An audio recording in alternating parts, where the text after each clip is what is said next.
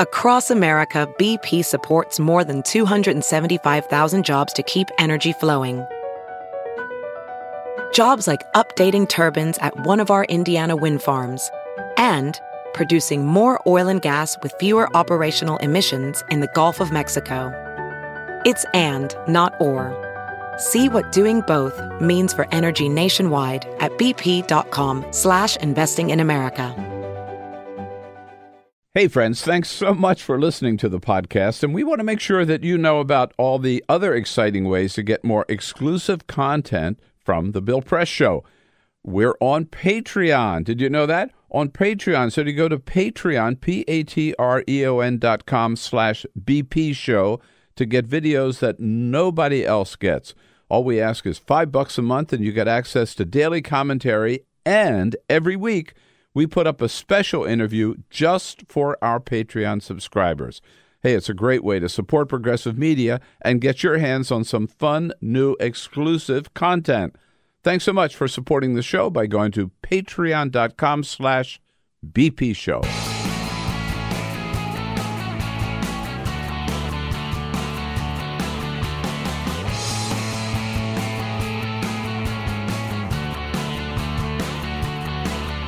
Giving you everything you need to fight the Trump administration. This is The Bill Press Show, live at youtube.com/The Bill Press Show. Yep, for Democrats, it's the first big vote of the new Congress. Even though they haven't taken charge yet, they decide their leadership today in the Democratic caucus for Speaker, for the new head of the DCCC, and for the new head of the Democratic Policy Committee. All up in the Democratic caucus today. We'll be watching that with all of you. And hello, everybody, and welcome. Welcome to the program here on this Wednesday, November 28th. The Bill Press Show, of course, that's me, and it's good to have you with us from all across the country today as we join you from our studio on Capitol Hill in Washington, D.C. with the news of the day. A rare briefing at the White House yesterday. A not-so-rare private interview that Donald Trump loves to give, this time with the Washington Post yesterday, in which he said some typically crazy stuff. Also, at the briefing yesterday, John Bolton, our national security advisor, Donald Trump's, I should say, national security advisor, explaining why he has still not listened to that tape of the murder of Jamal Khashoggi, maybe because he doesn't want to know the truth. Meanwhile, not disappointing, but no surprising news from Mississippi. And another big player is saying, yes, he is seriously considering running for 2020. Find out all about that and a whole lot more. Hear from you. We want to hear from you. Your comments on Twitter, @BP Show, @BP Show. What does the news mean to you? What do you think about what's going on? Let us know on Twitter, @BP Show. But first, this is the Full Court Press. All righty, just a couple of other stories making news. A little bit of shop talk, Bill. Who is the highest paid TV host? Think about that for a second. I'll tell you this. It's not who you think it is. Oh, okay. I was going to say Lester Holt. It's not Lester Holt. It's not Sean Hannity. It's not any of these people on cable news. The highest paid TV host is some game show host, probably. Judge Judy. Judge Judy. You're not too far off. Yeah. You're not too far off. You know how much money Judge Judy made last year? I don't want to know. $147 million. Jesus. $147 million she made. Now, this all comes from for her show, Judge Judy. Yeah. Judge Judy Scheindlin. Yeah. She owns a lot of her TV show, and it's in syndication everywhere. Yeah, and right. it's on TV all the time. So she just makes a ton of money. But when you talk about highest paid TV host, you don't necessarily think about Judge Judy. In fact, Forbes has a whole rundown of a bunch of these TV courtroom shows. I'm not really sure how you describe it because they are courtroom shows, but they're a little phony. But they make a ton of money because of course, syndication. I'd rather have her make it than Jeanine Pirro. That's a very good point. Yes, absolutely. Here's one thing you don't want to do. Yes. You don't want to drive drunk when you are in a parade for Christmas. That is exactly what happened in Ontario. You don't want to drive drunk, period. You don't want to drive drunk, period. Yeah, it's a very good point. But you definitely don't want to do it when you are driving the Santa Claus parade. That is exactly what happened in Ontario. There's a man who was 27 years old. He was charged with having more than, this is, of course, Canada, charged with having more than 80 milligrams of alcohol in his blood while operating a vehicle, which is too much. Too much. And he was actually driving Santa Claus. So, well, you know. I know it's Canada. A little Christmas cheer. A little Christmas cheer, sure, but not if you're going to be driving around Santa Claus. Think about it. In Canada, he could have been smoking pot. That's right. Look, of course, that's not a good idea either. Driving and smoking pot is not a great idea either. I guess there's no way around it. But, look, I think if you're going to drive Santa in the parade, just go sober. All right? You don't have to get drunk. You don't have to get high. You don't have to do any of that. Just go sober. It's the Santa Claus parade. Rudolph was always sober.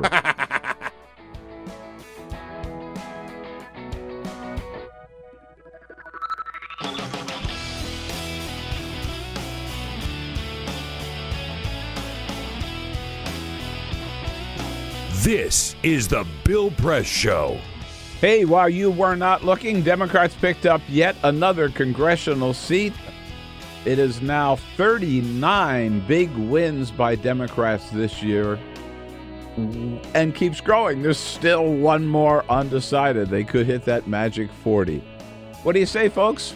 Good to see you today. Thank you for joining us. It is the Bill Press Show. Here we are all together again, Wednesday, November 28th, huddled here around your radio, your TV screen, or whatever, your computer, your iPhone, to bring you up to date on all the news of the day. Coast to coast, we all join together for the Bill Press Show roundup of the news, for your comments, for our guests, for the whole ball of wax.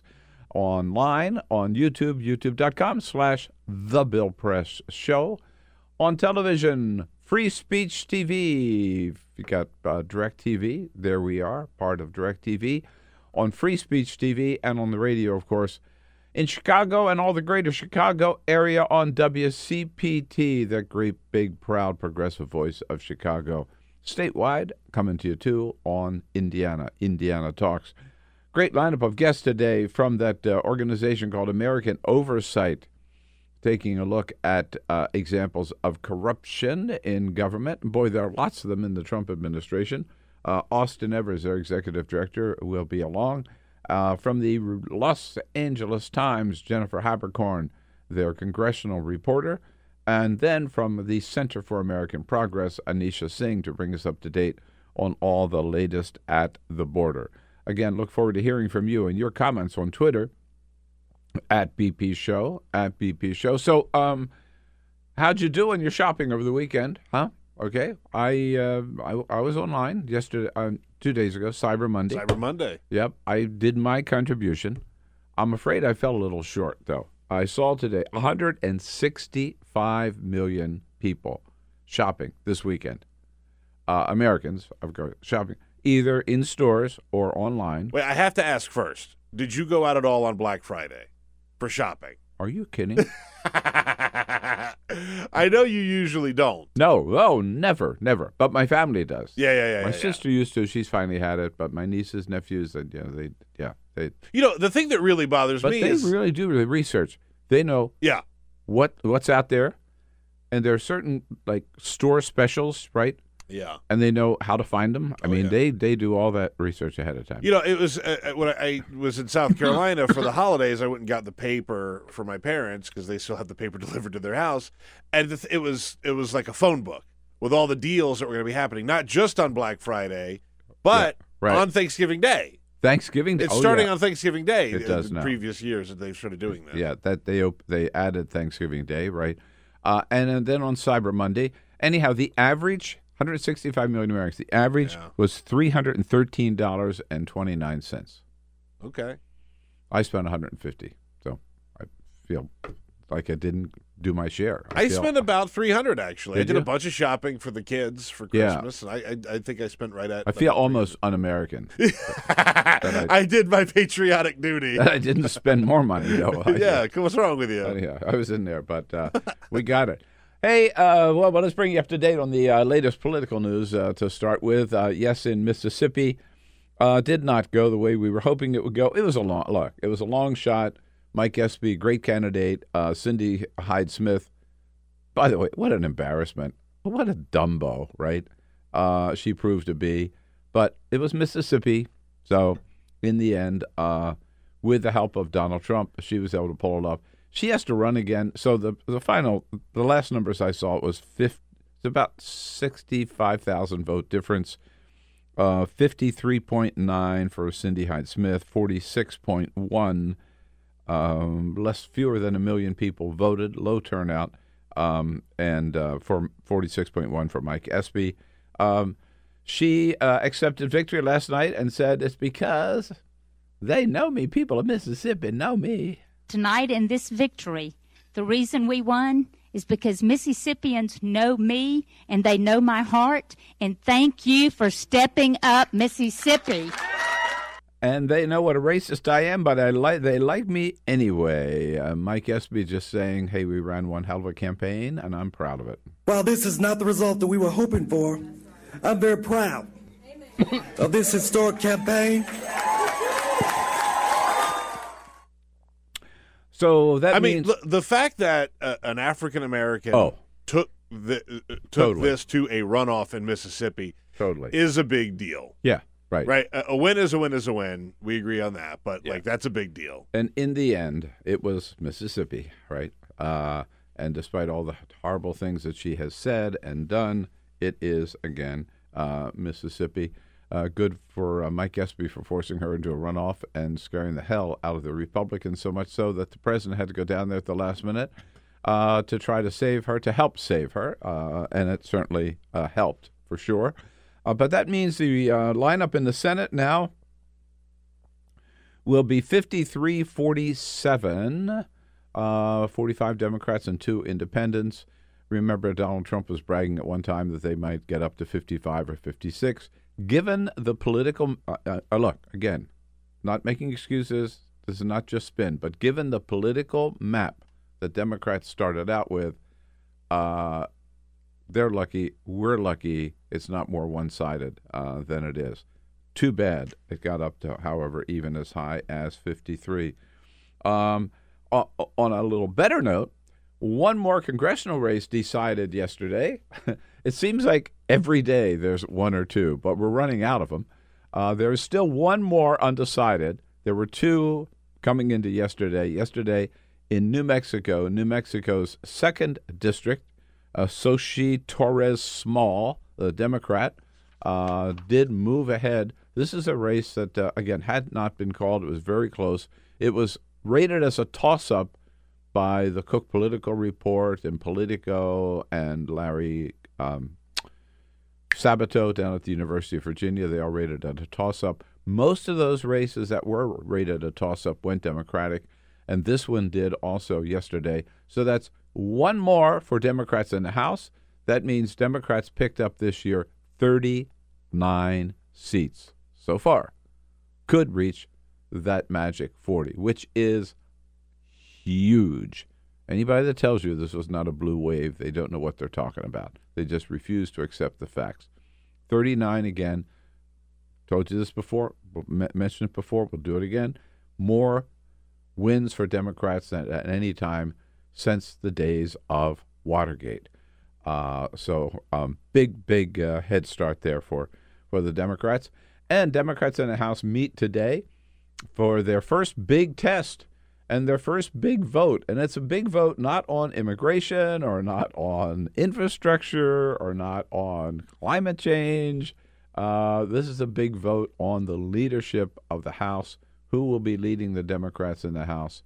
No doubt about it. Nancy Pelosi will win overwhelmingly today in the caucus, and then the final vote will be January 3rd or January 5 when the full new Congress meets for the very first day. But this is the key vote in the House. There are also key races. We'll be talking more about these with Jennifer Haberkorn from the LA Times. Key races for head of the Democratic Congressional Campaign Committee. Our good friend Sherry Bustos from Illinois is one of those vying for that. A big race also for the head of the Democratic Policy Committee between our good friend, again, two good friends, Hakeem Jeffries from New York, and then Barbara Lee, who's been in studio with us many times from California. So it's all up. Also, Steny Hoyer for Democratic Whip, and James Clyburn for the number 3 position in the Democratic leadership. All up today in the Democratic caucus, and we'll report on that outcome tomorrow. But Nancy Pelosi has been meeting with all the new members of the House. Several of them vowed, of course, during their campaign they would not vote for her for Speaker. She's been meeting with them anyway, just trying to say, okay, what do you want out of this session? And we heard from a couple of them yesterday, including the Alexandria Ocasio-Cortez from Queens. Let's get moving with this progressive agenda. I'm really looking forward to us kind of advancing a progressive agenda and really reinforcing the messages that we won on. By the way, our other good friend Mark Pocan, who is the co-chair of the Progressive Caucus, the Progressive Caucus, the membership has soared from about 60-some to 90, I think, the last time that I saw. So most of these new Democratic members are joining the Progressive Caucus of the House, which is certainly very, very, very exciting. And meanwhile, on the Robert Mueller front, not such good news for Donald Trump. The Guardian reported yesterday, this is, if true, and I trust the Guardian, this is really bad news for the Trump administration.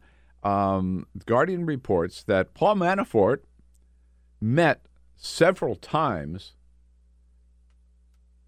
with Julian Assange of WikiLeaks. Remember the WikiLeaks leaking the emails given to them by the Russians about John Podesta, about the DNC, and what was that connection? And pardon me, was there any connection? And Donald Trump denying there was any connection. Well, if you've got, and by the way, CNN, Carl Bernstein from CNN reports further that Paul Manafort also met with the Ecuadorian ambassador. Remember, of course, Assange is in hiding or whatever, not so much hiding, people know where he is, but he's been given amnesty or shelter in the Ecuadorian embassy in London. So, according to CNN, Manafort met with the ambassador. According to The Guardian, Manafort also met several times, including March 2016 when he was working for Donald Trump with Julian Assange. And on top of that, Jerome Corsi, who's the famous Swift boat guy with John Kerry, Republican dirty trickster, if you will, he is saying that he has talked, he's admitted that he's in negotiations, if you will, with the Robert Mueller team about making a deal with them. And he's admitted one of the things they talked about is that he was an intermediary between Roger Stone and WikiLeaks and told Roger Stone a couple of weeks ahead of time that WikiLeaks was going to be releasing emails from John Podesta that they got from Russia, and Roger Stone reportedly told Donald Trump and his team about that. So there is more and more stuff coming out, not from the Mueller team, but from people who are dealing with the Mueller team. And on top of that, we learned that while Paul Manafort, a couple of days ago, remember, we reported Paul Manafort, Robert Mueller has accused Paul Manafort of lying to his investigators while he's in prison and while he's continuing to talk with them and to brief them. reported today, I think by the Post, that Paul Manafort's lawyers, while he was meeting with Mueller, he's made a deal with Mueller. He's meeting with Mueller's people to firm up their case.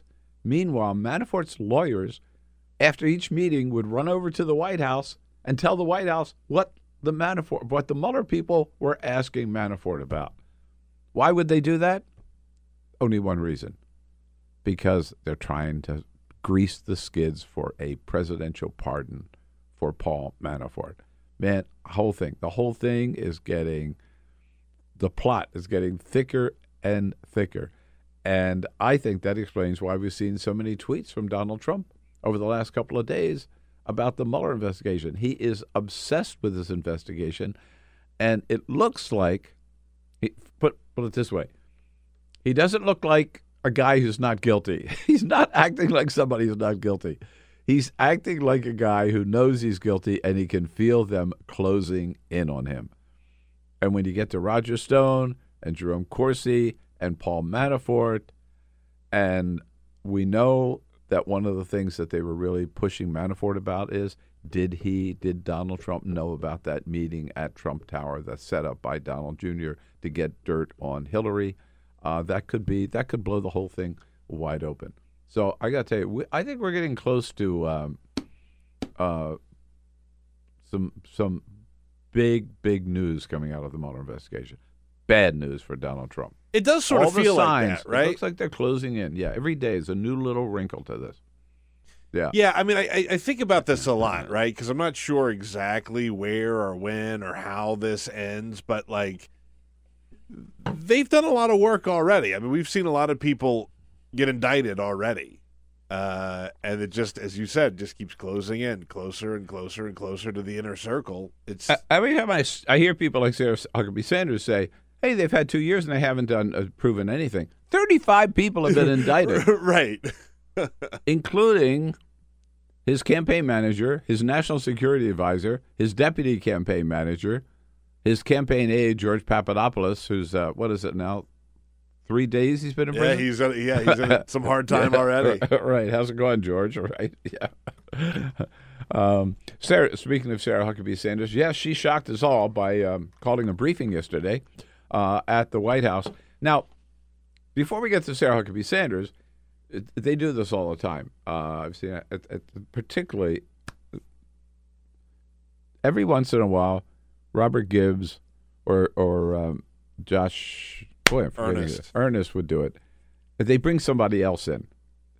But I must say, in the Obama administration, when they brought somebody else in, it was usually a legitimate news item of that day that they wanted to get some more information out about. I remember when the big BP oil spill, right? And they would bring in the head of the EPA or somebody to brief us on exactly what the latest efforts were to stem that oil spill. Well, with the Trump administration, they just throw people out there to try to, change the subject, right? So yesterday, she showed up with Larry Kudlow, economic advisor, who didn't really have anything to say, never does, and John Bolton, the national security advisor, where the question immediately is, hey, what about that Khashoggi tape that Turkey had made available to the United States and to other world leaders of Khashoggi? Actually, the Turks planted this device in the Saudi consulate and got this recording of the murder of Jamal Khashoggi. Have you listened to it yet, John Bolton? No, I haven't listened to it. And I guess I should ask you, why do you think I should? What do you think I'll learn from it? Hello? I mean... Hello? Yeah, maybe you'll learn what happened. That's amazing. Yeah. What's the logic behind that? I mean, I just don't get it. Right. And remember, the CIA has reported, after investigating, their conclusion that Mohammed bin Salman, the Crown Prince, MBS of Saudi Arabia, ordered the killing of Jamal Khashoggi. And at his orders, this team of goons flew from Saudi Arabia to Istanbul, carried it out, and this is the sound of their carrying it out. That's what you might learn if you listen to the tape. Why would I want to listen? It's like a prosecutor saying, or a judge saying, why would I want to hear the evidence? Yeah. Why do I want to see anything? No, I'll just rule. So then, again, the reporters pressed John Bolton and said, well, maybe, again, like I said, maybe you could learn what happened. No, he said, because I don't speak Arabic. Well, you want me to listen to it? What am I going to learn from? I mean, if they were speaking Korean, I wouldn't learn any more from it either. Well, that's remarkable. I don't speak Arabic. Well, our hands are tied. That's it, yeah. Now, I don't speak Arabic either, but I think if you heard somebody screaming, right, if you heard a buzzsaw, I think you could hear the sounds of murder, right? Yeah, I think you could probably get the picture. I think you could, yeah, right. I don't think you hear, like, classical music playing in the background or something. I don't know. At any rate. I love it. Well, if they were speaking Korean, I wouldn't understand it either. Yeah. Well, I guess there's just nothing you can do then. No. Unless they're committing murder in English. Yeah, right. I'm not interested, buddy. Right. Keep moving. Exactly. Mm-hmm. And then Sarah Huckabee took over. Sarah Huckabee said, this is why I have to tell you, it's sort of caught between a rock and a hard place. Everybody, we all, the White House, bitch about the fact that they hold, like, as Hunter Walker told us yesterday, their new rule is one press briefing a month. They don't want a whole month to go by without having one. So they squeezed one in yesterday. It was the only one in the whole month of November. So we bitch about the fact that they're not holding briefings. At the same time, the briefings are a total freaking waste of time, because Sarah Huckabee Sanders is just nothing but a mouthpiece for Donald Trump. You can't believe a word she says, and she just lies. But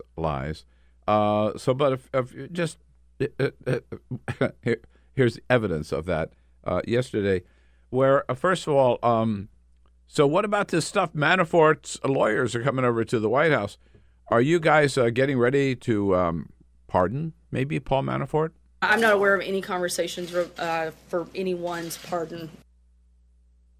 That doesn't say anything, right? No, not at all. No. That doesn't say they're not going to pardon him. That doesn't say they're not talking to Manafort's lawyers.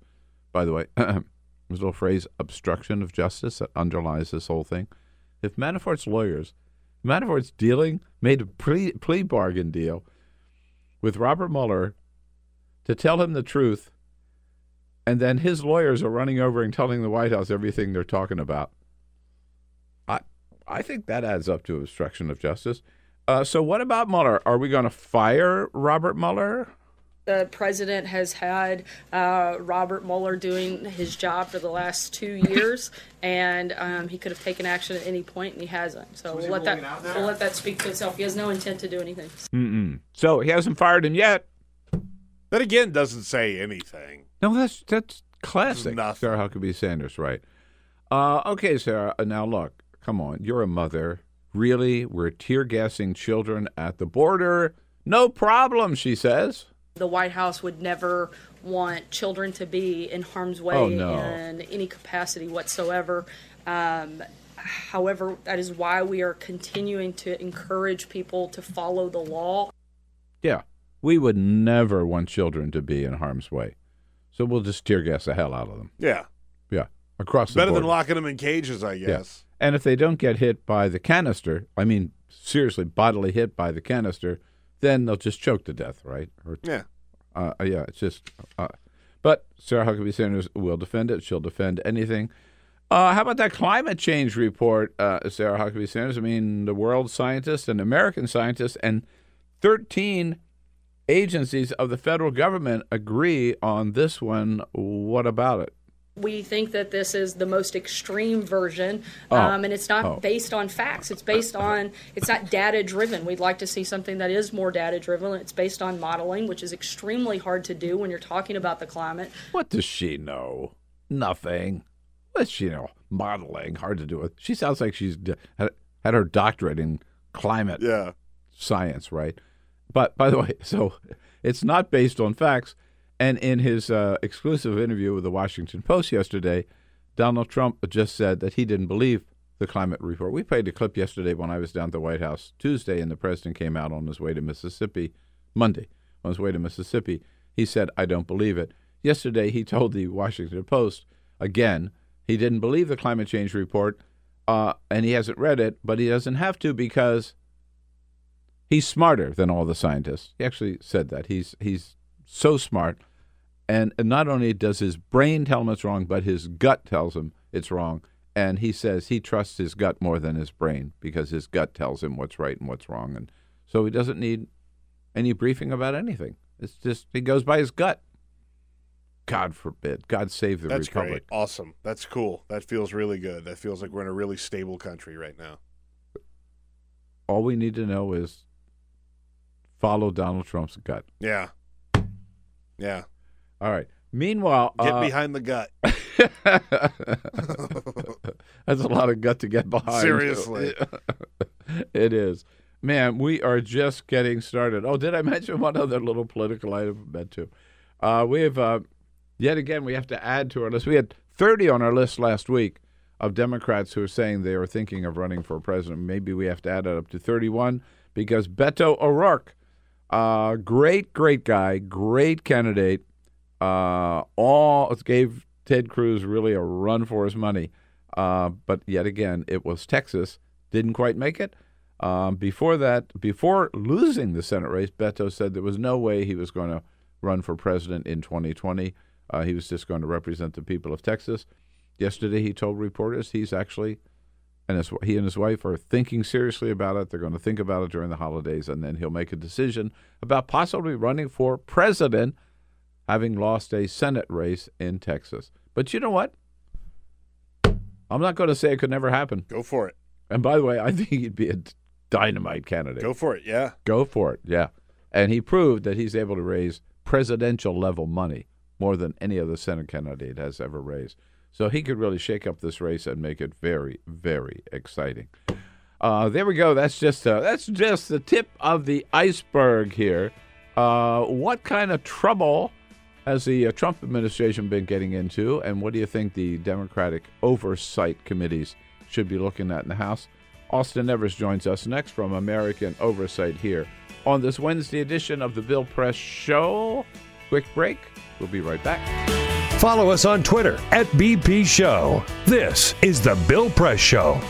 On a Wednesday, November 28th, carrying on here with the news of the day, it is the Bill Press Show. We are live coast to coast from our studio here on Capitol Hill in Washington, D.C., joining you online, joining you on the radio, joining you on television. Thanks so much for being with us. And I know some of you maybe didn't get around to completing all your shopping on Cyber Monday, your online shopping, that is. So it's not too late. I just want you to know that Carol Press still has a few more hand-woven scarves like the one I'm wearing today. A beautiful scarf, each one individually hand-woven by Carol in her studio right here on Capitol Hill. I love this black and gray mix. It's a rayon chenille, very warm, very comfortable. Lots of different colors and designs to choose from. So this is the time when, boy, you need a scarf like this wherever getting out to this time of year, as cold as it is. Great gifts for yourself or for someone you love. Check out our website, BillPressShow.com. Follow the link to Carol Press Scarves and join the crowd of people who've been on the website and buying scarves here this season. Now's your time to do it. So, again, BillPressShow.com, Carol Press Scarves. Back to the news of the day, and one of the big issues of the day, Democrats picking up another seat yesterday. They now have 39, definitely in charge of the new Congress. And one of their new responsibilities will be oversight. Donald Trump sees that as an attack on the presidency. It's not. It's just what the Constitution requires and calls for as part of the job of the United States Congress. One organization making sure they do their job, and if they're not, they'll do their job for them. It's American Oversight, relatively new, just started in March 2017. Austin Evers is the executive director joining us in studio. Austin, good to see you. Good to see you. Thanks for what you're doing. So you've been busy since March 2017? It has been. With this crowd? Very busy. We launched last year on the theory that the Republican Congress was going to abdicate that constitutional responsibility that you're talking about, the checks and balances we all grew up learning about. And unfortunately, we were right. And so we filed a tremendous number of Freedom of Information Act requests to get documents and a bunch of litigation to back those up. How many lawsuits? 80. Good Lord. It's a lot, but there's a lot to do. Every agency seems to have a problem. Right. So when you said you thought the Republicans might not pick up their oversight response, that proved to be the case. Absolutely. And just the bare minimum has been missing. With the family separation chaos that we saw over the summer, there was essentially no questions being asked from the Hill. No one had to explain the policy. No one had to cough up documents backing up their statements. It was all mediated through statements to the press by spokespeople and investigative journalists on the ground finding things completely contrary to what the agencies were saying. It's astonishing to me that Congress couldn't even lift a finger to ask some basic questions. Next year, we'll see a major difference. They'll be going back over the last couple of years, going over these open sores on our constitutional democracy and dealing with whatever new things these agencies and this president come up with. I mean, can you imagine, had that happened under the Obama administration, how fast hearings would have been held? I can't. Within 24 hours, It would have been within 24 hours. You look at Benghazi, which happened in September of 2012, and by October they had hearings with senior officials, and they continued it for 2.5 years. Now, that's not the model. Yeah, we lost track of the number of hearings on Benghazi and on the Hillary emails. Exactly. It was overkill, and it was petulant. And so that's not the model for oversight. We don't want to see, no one wants to see, a circus on the Hill, not driven by facts, driven by conspiracy, refusing to drop investigations where the evidence points them in another direction. We want to see a return to good faith, bread and butter oversight, protecting taxpayer dollars, ensuring that mistakes don't happen again, and if people have done something wrong, holding them accountable. Whether this administration feels shame is still to be determined, but at minimum we need Congress mediating the facts. The other issue that I thought would immediately trigger some oversight hearings would be sending 15,000 troops to the border against an enemy that basically doesn't exist, right? I mean, this is the United States military, right? We always tolerate presidents doing showy events, standing in front of soldiers, wrapping themselves in the flag. They're the commander-in-chief. We respect it. We often love it. But that was sending troops to the border for an invasion that was still 1,000 miles away on foot was a clear political stunt. I think there's likely to be documentation within the Department of Defense that will show it to be a political stunt, certainly not driven by national security. Right. And there are soldiers who missed their holidays, who didn't get danger pay. There are, untold costs that haven't been dredged up. Oh, yeah. And then you see just the consequence of a militarized approach to immigration may have had a cascading effect down to what we saw with the tear gas. Do you expect any different from the next Congress? I think from what I'm hearing, both privately and what they're saying publicly, I expect a mixture from the next Congress of focusing on big constitutional issues. If Bob Mueller drops a report, Jerry Nadler on the Judiciary Committee is going to be constitutionally obligated to look into it. But you're also hearing Elijah Cummings on the Oversight Committee planning to look into, interference with a relocation of the FBI headquarters building in D.C. because apparently, maybe, Trump was concerned it would interfere with his hotel business. But also, Elijah Cummings wants to look into prescription drug pricing. He keeps talking about wanting to work with this White House on those issues. He recognizes a political interest that overlaps. So I think you'll see a mix, and I'm hopeful that they'll do it well and they will be driven by fact, not conspiracy. Do you think they could overplay their hand? They can, but I think there's too much hand-wringing right now about that possibility. If you listen to what the incoming chairs of these committees are saying, they are saying the right things. They want to go after bread and butter, taxpayer issues, management issues, checks and balances. If they overplay their hand, I'll say it. I think the bigger risk is what happens if this White House, this administration, refuses to cooperate. I don't think we're paying enough attention to what happens when they escalate a constitutional crisis of saying no because they don't want to comply with a constitutional obligation to respond. Which, given their behavior of the last 2 years, you would not be surprised that that's the approach that they took. Anyone who thinks... Which would end up in front of the Supreme Court, whether or not we have to answer the subpoena or send a witness to this committee or cooperate at all. Yeah, this is right. There's been a lot of talk about how the incoming Congress has subpoena power, but the unspoken truth is that the power of that subpoena is largely driven by the executive branch's acknowledgement of its power, recognizing that they have to comply. You can go to court if you're Congress, but it's onerous. So my question is, why do we think the first norm that Donald Trump is going to obey is a subpoena? I'm not sure we should expect that. And I do have confidence, though, that the incoming members and their staff are ready to escalate as necessary to get answers. Are impeachment hearings on the horizon? I think it all depends on the facts. And I think that's what you're hearing from Congress, and I think that's the right move. If Bob Mueller drops a report that exonerates the president, don't impeach him over that stuff. If he drops a report that shows serious collusion and obstruction of justice, how could you not ask the question? Right. One of the issues, let's talk about some of the issues that they might look into. Do you remember, I lost track, how many hearings were held on Hillary's emails? I don't remember the number. It was many. It was double digits, right? Double digit. When you certainly when you combine Benghazi with her emails, she personally spent 11 hours testifying in front of Congress. That's right. About that one marathon hearing, right? Okay. Right. And Donald Trump won't sit down with Bob Mueller privately. Right. Exactly. Okay. So. And she did, but he said it was on a weekend and they didn't swear her in and all that kind of stuff. If you lie, one more time, if you lie to the FBI, even on a weekend, even if you're not under oath, it's still a crime. It's a crime. Right. So now we have another little email scandal with Ivanka Trump, first daughter, and her use of her private server for government emails, which was reported last week. She spoke on ABC last night and said it ain't the same at all. They're all stored on the White House system. So everything has been preserved, everything's been archived. There just is no equivalency between the two things. Poor thing, she's obviously suffering from a sore throat, but she said, so again, it's all different. Again, and everything that I did is unlike Hillary, is part of the public record. There really is no equivalency.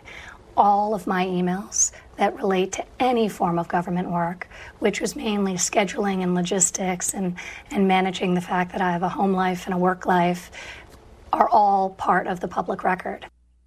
So no big deal. Two things. Number one, yeah, there's no equivalency from this perspective.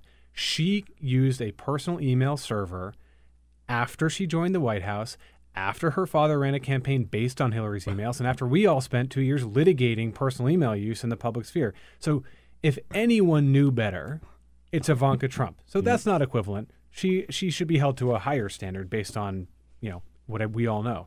The other is, boy, does just on that point, you can't make the argument that she never heard about. She did make the argument.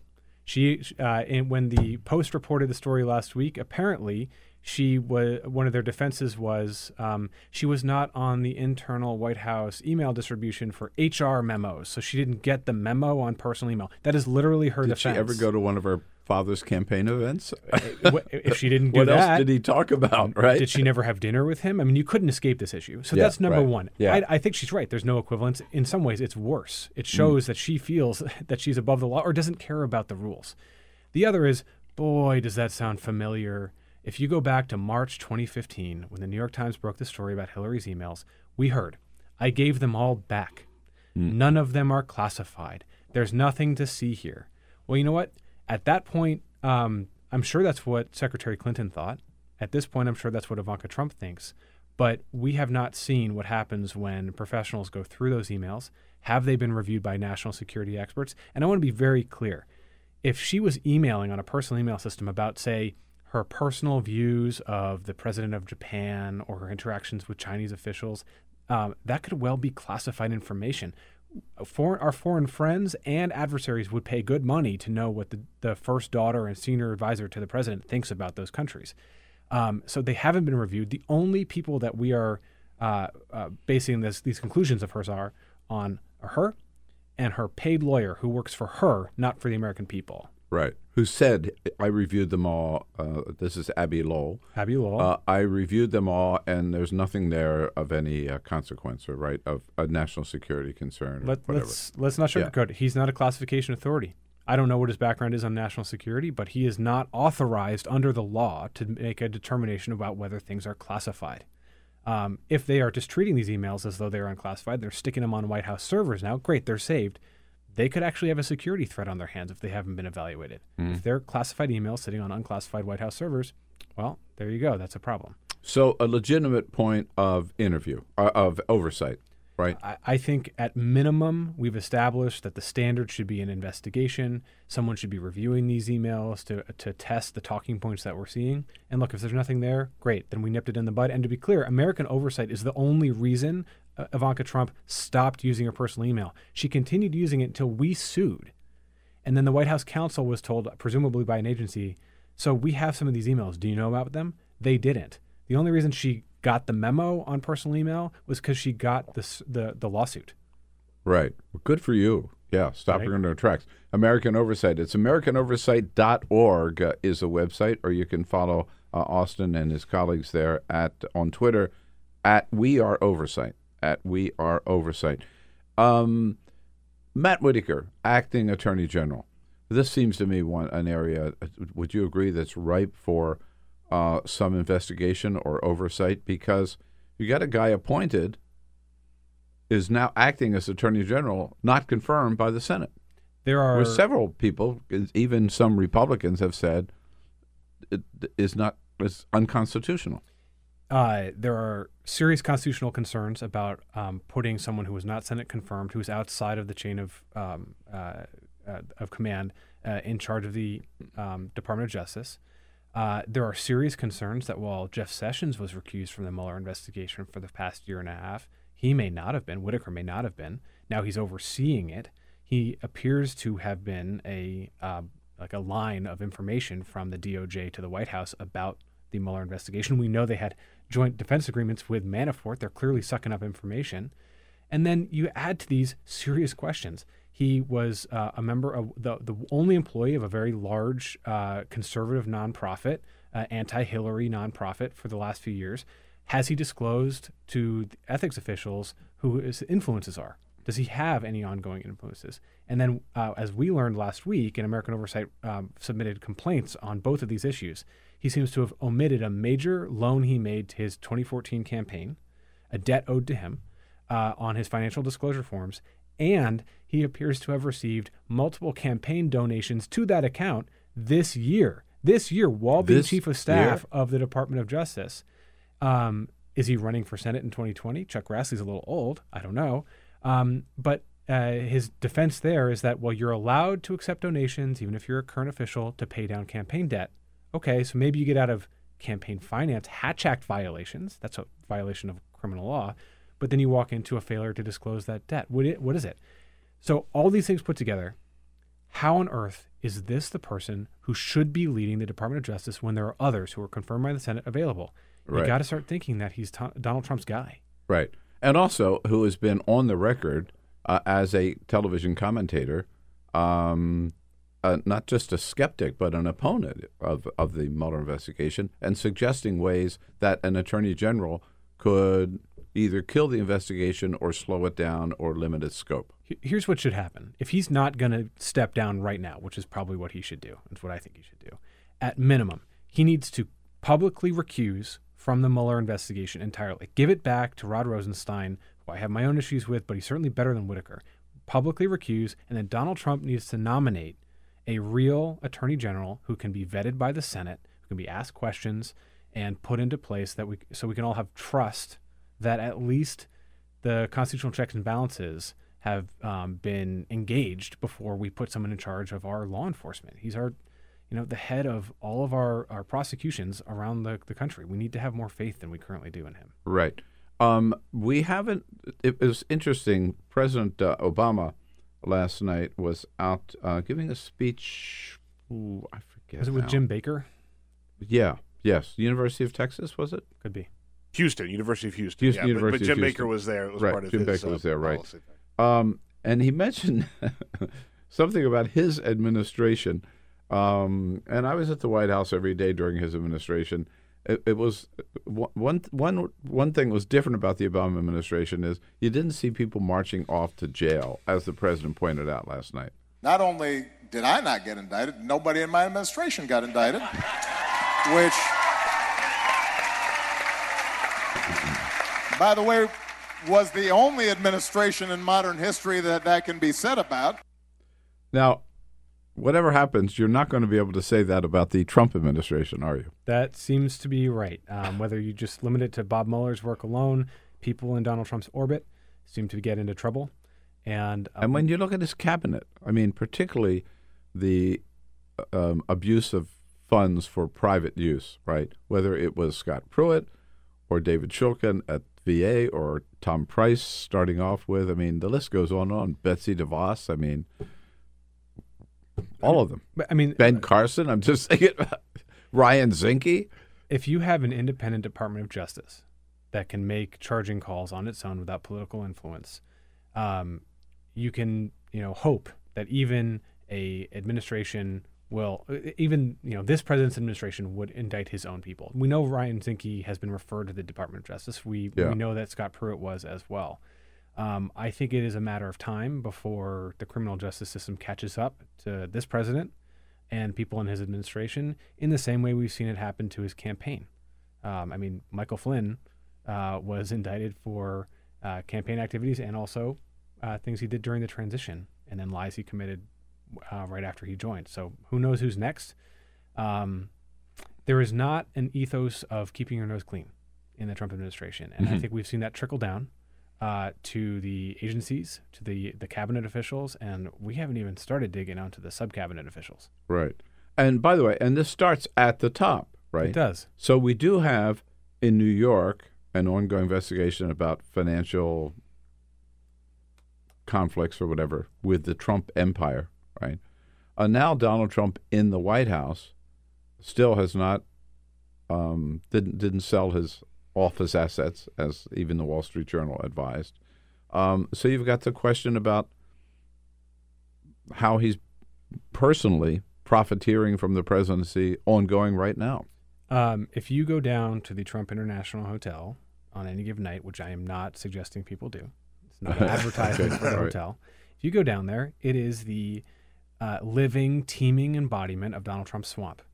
You can buy a $26 margarita, and some portion of those proceeds, I'm sure, go to the bartender, but another portion of them go into Donald Trump's pockets. And those are people, diplomats, lobbyists, congressional staffers, agency staffers, cabinet officials, all mixing in the version of Donald Trump's Washington, which is this is his show. And it includes making sure that he's happy financially, emotionally, in the press, however it is. And it is unprecedented. And it is a top priority, I think, for the next Congress to investigate who's spending money there. How are they accounting for it? And you didn't mention foreign visitors, particularly and events that are sponsored by foreign governments' reception. I've been invited to several of them that might have been held at some other Washington hotel, but now they're all relocating to the Trump International Hotel for an obvious reason. An absolutely obvious reason. Especially it's the Saudis, I might add. The Saudis, early on, it was the Kuwaitis. I believe it was the Prime Minister of Malaysia made a very public showing of coming to visit the hotel while he's under criminal investigation. There's a provision of the Constitution that is designed to protect all of us from this kind of influence peddling, the Emoluments Clause. And, people might think, well, we elected a businessman. Should he have to get rid of his businesses? Yeah, the Constitution. Yes. It's the supreme law of the land. I'm sorry, Donald Trump's personal preferences and desire to, hawk expensive margaritas to foreign dignitaries doesn't take precedence. Right. And I think there will be investigations of this, to be sure. And we're going to, these are constitutional questions. This isn't drain the swamp. It is unconstitutional. And as you alluded to earlier, the president knows very, very well how the hotel is doing, and he's worried that there could be some competition from another big hotel across the street were the FBI to relocate its headquarters. This is such a ridiculous story, and I wish it weren't. potentially true. So earlier this year, the Inspector General for the GSA, the General Services Administration, which has jurisdiction over federal buildings, including the hotel, the IG report came out that said that apparently one of the reasons that the FBI headquarters on the mall has not been relocated despite years of planning is that there were conversations in the White House, including with the president. Now, here's what was going to happen. The FBI headquarters was going to be moved either to Virginia or Maryland, and in its place was going to be a private development, a mixed-use residential, commercial. Who knows what? Beautiful spot. Donald Trump's a real estate guy. He recognizes beautiful spot for, what was one of the approved uses? A hotel. Yeah. Why does he suddenly care about this building? Well, he's in the neighborhood, and a new hotel on Pennsylvania Avenue could compete with the Trump International Hotel. That is such a blatant conflict of interest. How many properties is he interested in and engaging on? The ones that compete with him. It's astonishing. And the Inspector General hinted at it. We know Elijah Cummings and the Oversight Committee is planning to look into this. And American Oversight has litigation also for documents surrounding this potential conflict. Yeah. Well, it's a new day, and it's going to be different, but you are still going to have your work cut out for you. We are trying to parallel the work to supercharge congressional oversight and find the facts when the Trump administration tries to obstruct. All right. Great work. Thanks, Austin, for Thanks coming so in. much. Again, the website is, check it out. They're doing great work there at American Oversight. It's americanoversight.org, and then you can follow them every day, every minute of every day, at We Are Oversight. Coming up, Jennifer Haberkorn from the LA Times. Stay tuned. We'll be right back. This is the Bill Press Show. Hey, friends, don't be a stranger. Keep up to date with all of the Bill Press Show happenings around the clock on social media. Here's how. You can follow us on Twitter at BP Show or on Facebook at www.facebook.com/Bill Press Show and on YouTube, youtube.com/The Bill Press Show. And remember, if you haven't already done so, make sure to subscribe to this podcast on iTunes. And while you're there, please rate and review the show. That means a lot to us. And thanks so much for your support.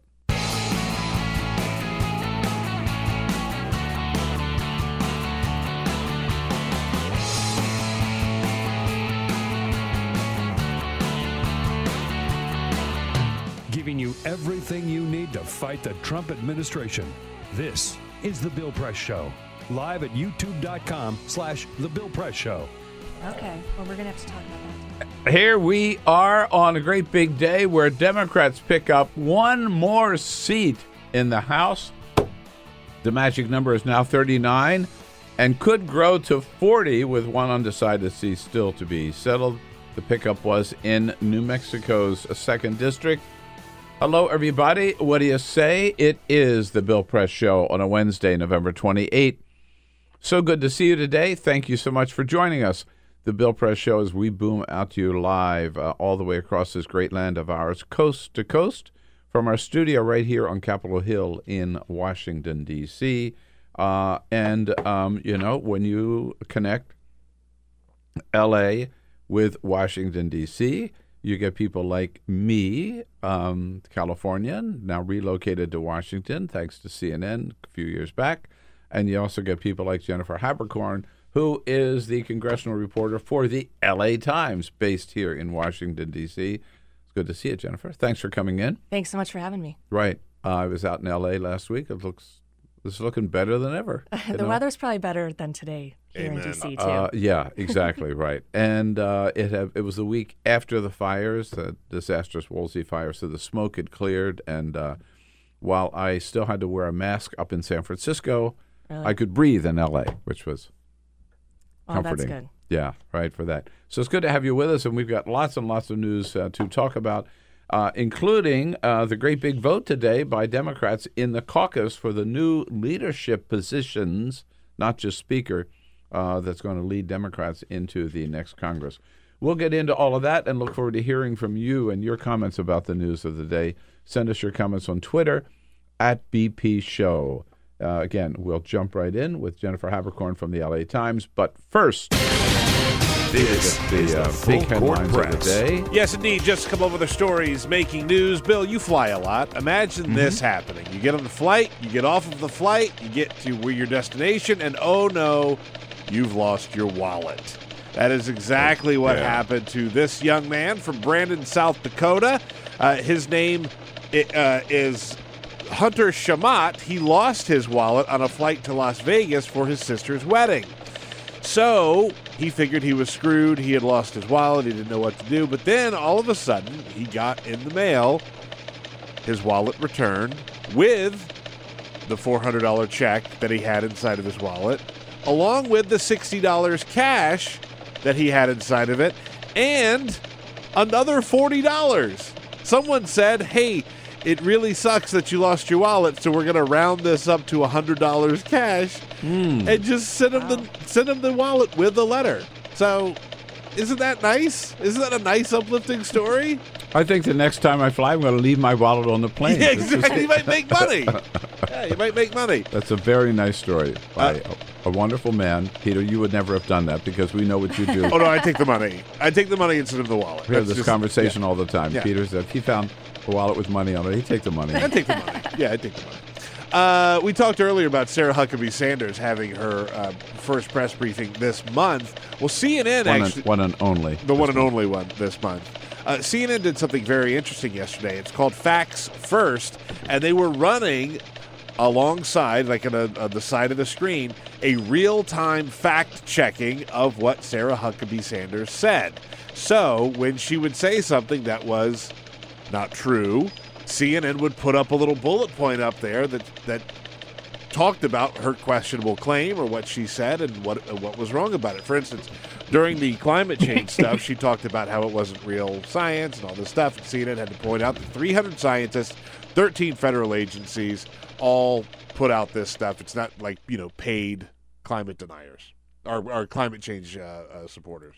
This is a new approach. And CBS, by the way, when I was there Monday when the president was going down to Mississippi, and Paula Reed from CBS was asking the president about the separation policy at the border, and he said it was the same as Obama's, and she said right away, "No, it's not. Here's the fact." And he just turned around and walked away. Yeah.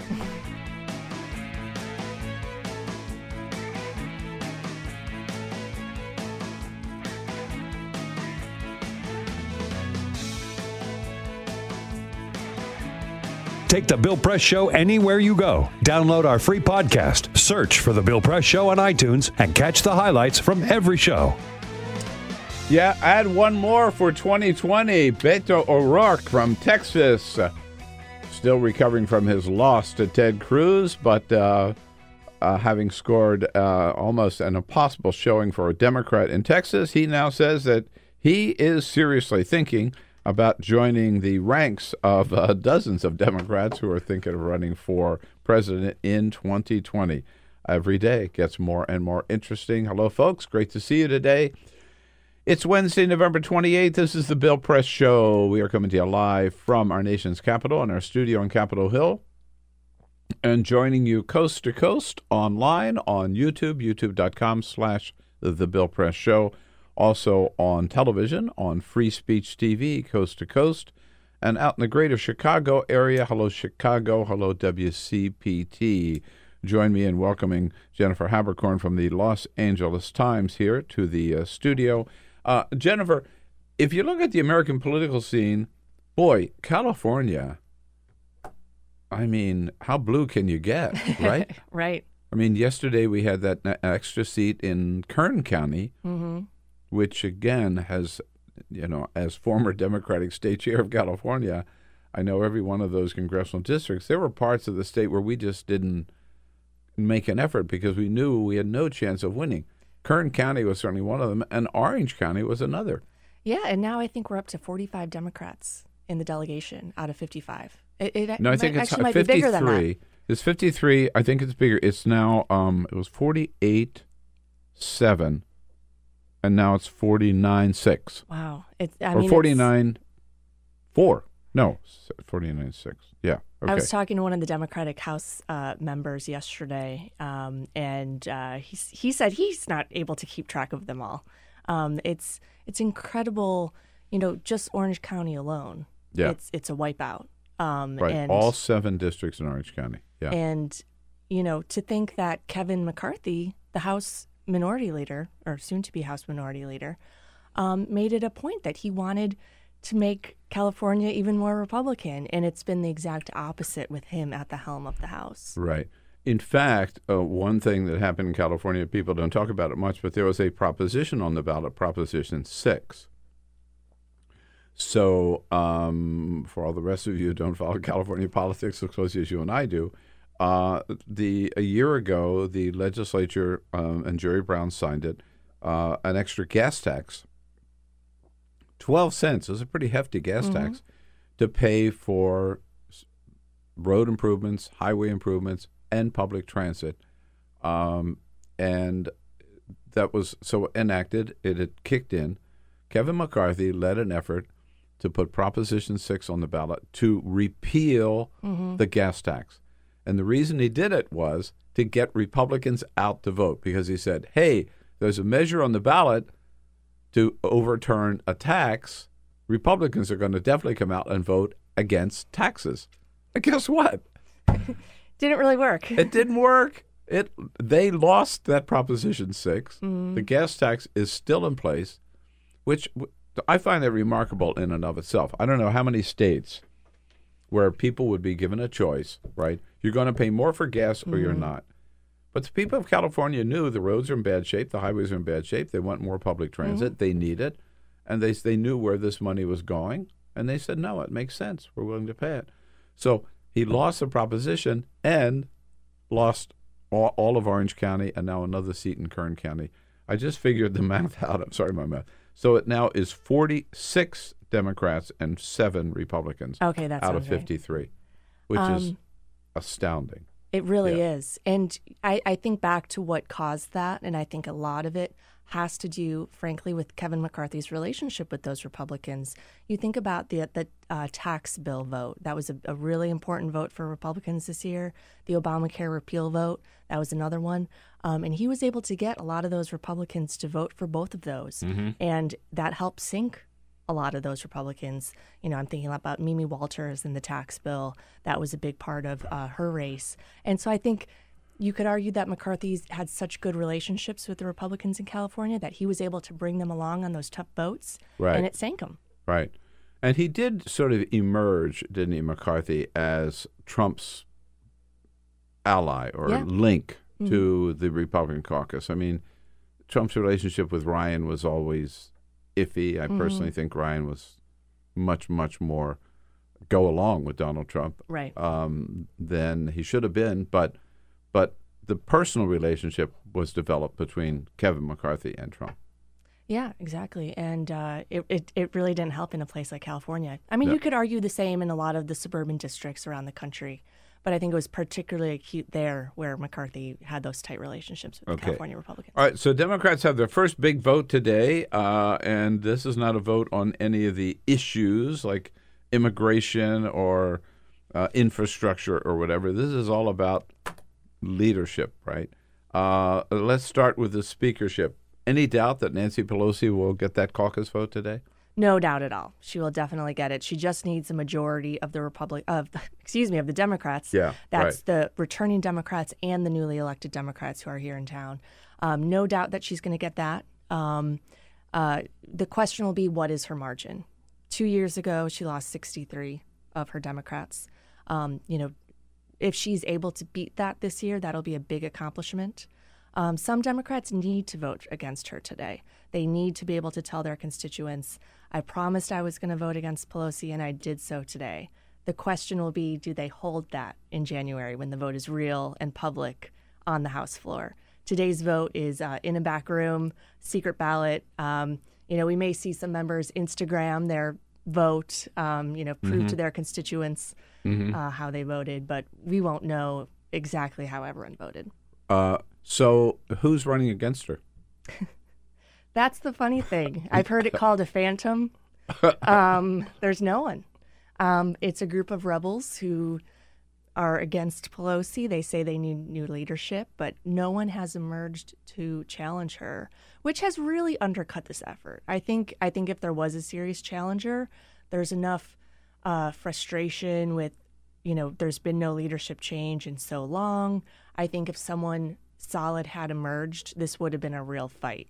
But the fact that no one emerged has really helped Pelosi. Right. And last time it was Congressman Tim Ryan, who is part of this rump group, but for his own reasons decided he was not going to be the candidate this time. They were hoping Marcia Fudge would. She ended up making a deal with Pelosi for a chairmanship. The leader does have some powers, right? Yeah, and she, frankly bought her off and, said you can be the chairman of this subcommittee that's going to look into voting rights. It's an issue important to Democrats, important to Congresswoman Fudge of Ohio. And she put out a statement saying, Marcia Fudge is the next incoming chairman. And within 3 minutes, a statement came out saying, I'm going to support Nancy Pelosi. And, that proves how powerful Pelosi is and how much she uses that in the way that's going to advance her cause. In this moment, her cause is herself. Right. How powerful she is, but also just what a skillful politician she is. Definitely. Yeah. And we know she didn't come to it entirely on her own. I don't take anything away from her, but she comes from a political family. It's in her blood. Her father was the machine boss and the mayor of Baltimore. So was her brother. Right. And, I was talking to Congresswoman Jackie Spear yesterday, also from California, who's a close Pelosi ally. And she said, Pelosi knows exactly what every member wants or doesn't want. She knows what button to push if she needs them for something. And she attributed it maybe to the fact that Pelosi has 5 children. And you kind of know that with your kids, what's going to get them to do something or not do something or incentivize them.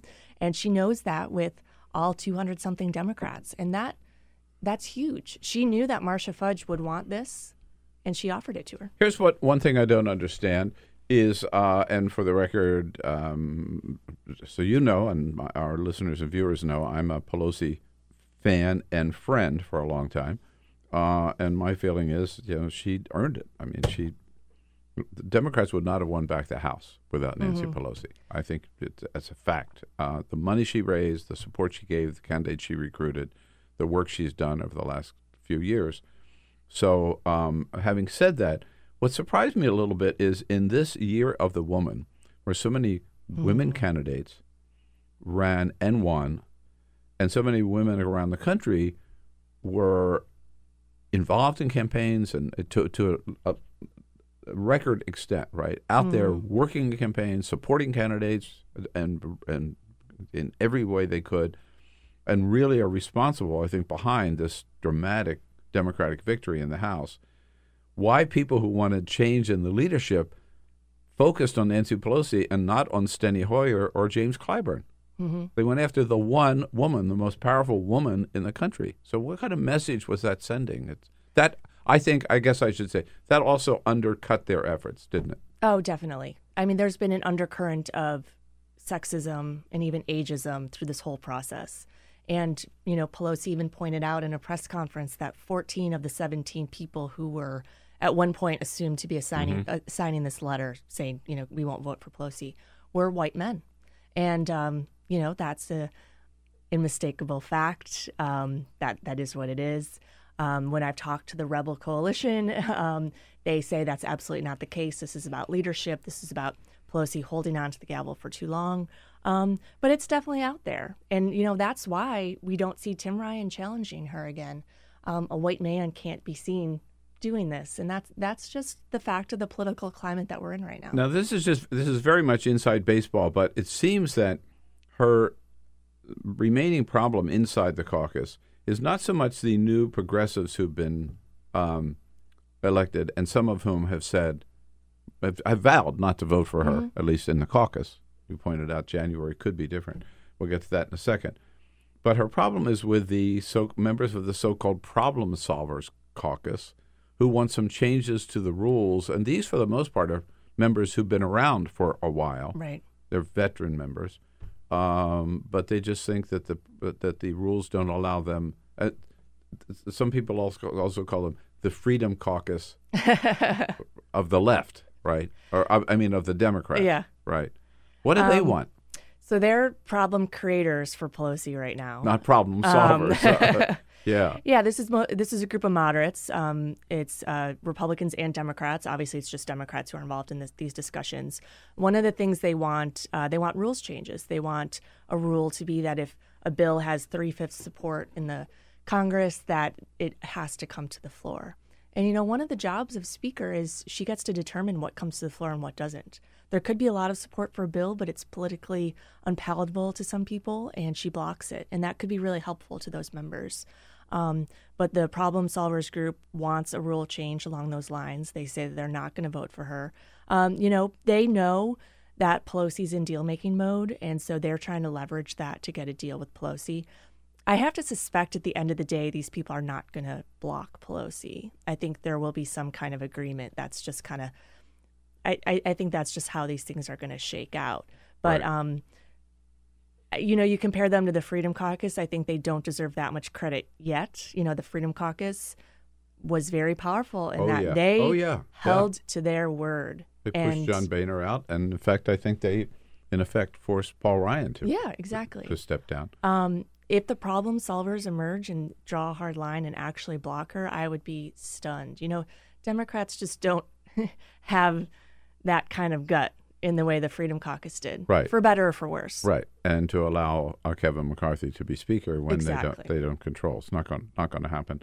So in January, just so our listeners and viewers understand, in January it's no secret ballot. Every member has to stand up and announce a name. Mm-hmm. It doesn't have to be Pelosi or McCarthy. It could be anybody living. Doesn't have to be a member of Congress, right? Or they could vote present. Mm-hmm.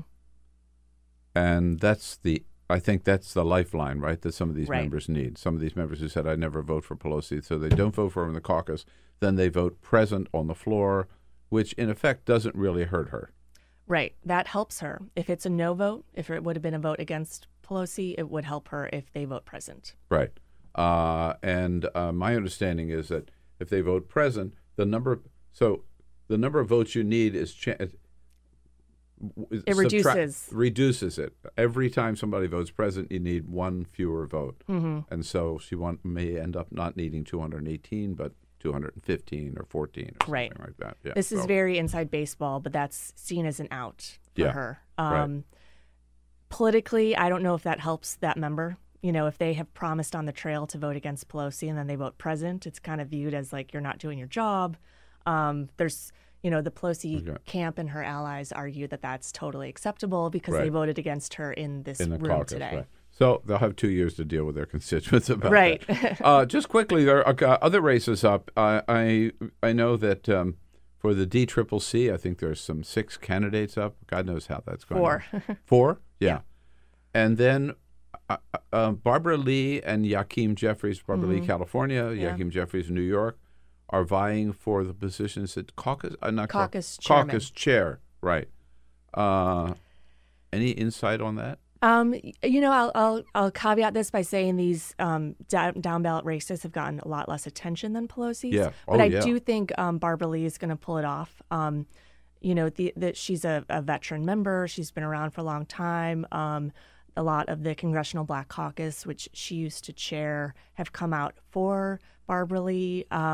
Hakeem Jeffries is very popular. I think if he wasn't going up against someone as powerful and as veteran as Barbara Lee, that he'd have a really good chance at a leadership slot. But I do think it's going to go in Barbara Lee's favor. Yeah. And then the other, I think it's a new policy committee, the David Cicilline from Rhode Island. Right. A good friend of the program is up, running unopposed for that. Yes, This is a position that Nancy Pelosi essentially created because, a lot of these positions were 2 members going up against each other who, were popular and viewed as should be at the table. So he's going to be the communications chairman for the Democratic Policy Communications Committee. There's also 3 co-chairs. So the table is getting it's a Thanksgiving-sized table at this point. So let's switch houses of Congress over to the Senate. On the issue of border security yesterday, Democratic leader Chuck Schumer made an interesting statement about, we're not going to give Donald Trump the wall, but here's the deal that we have offered on border security. The $1.6 billion for border security negotiated by Democrats and Republicans is our position. We believe that is the right way to go. So the Democrats are saying almost before any fight that we're going to give you $1.6 billion, and which raises a question to me.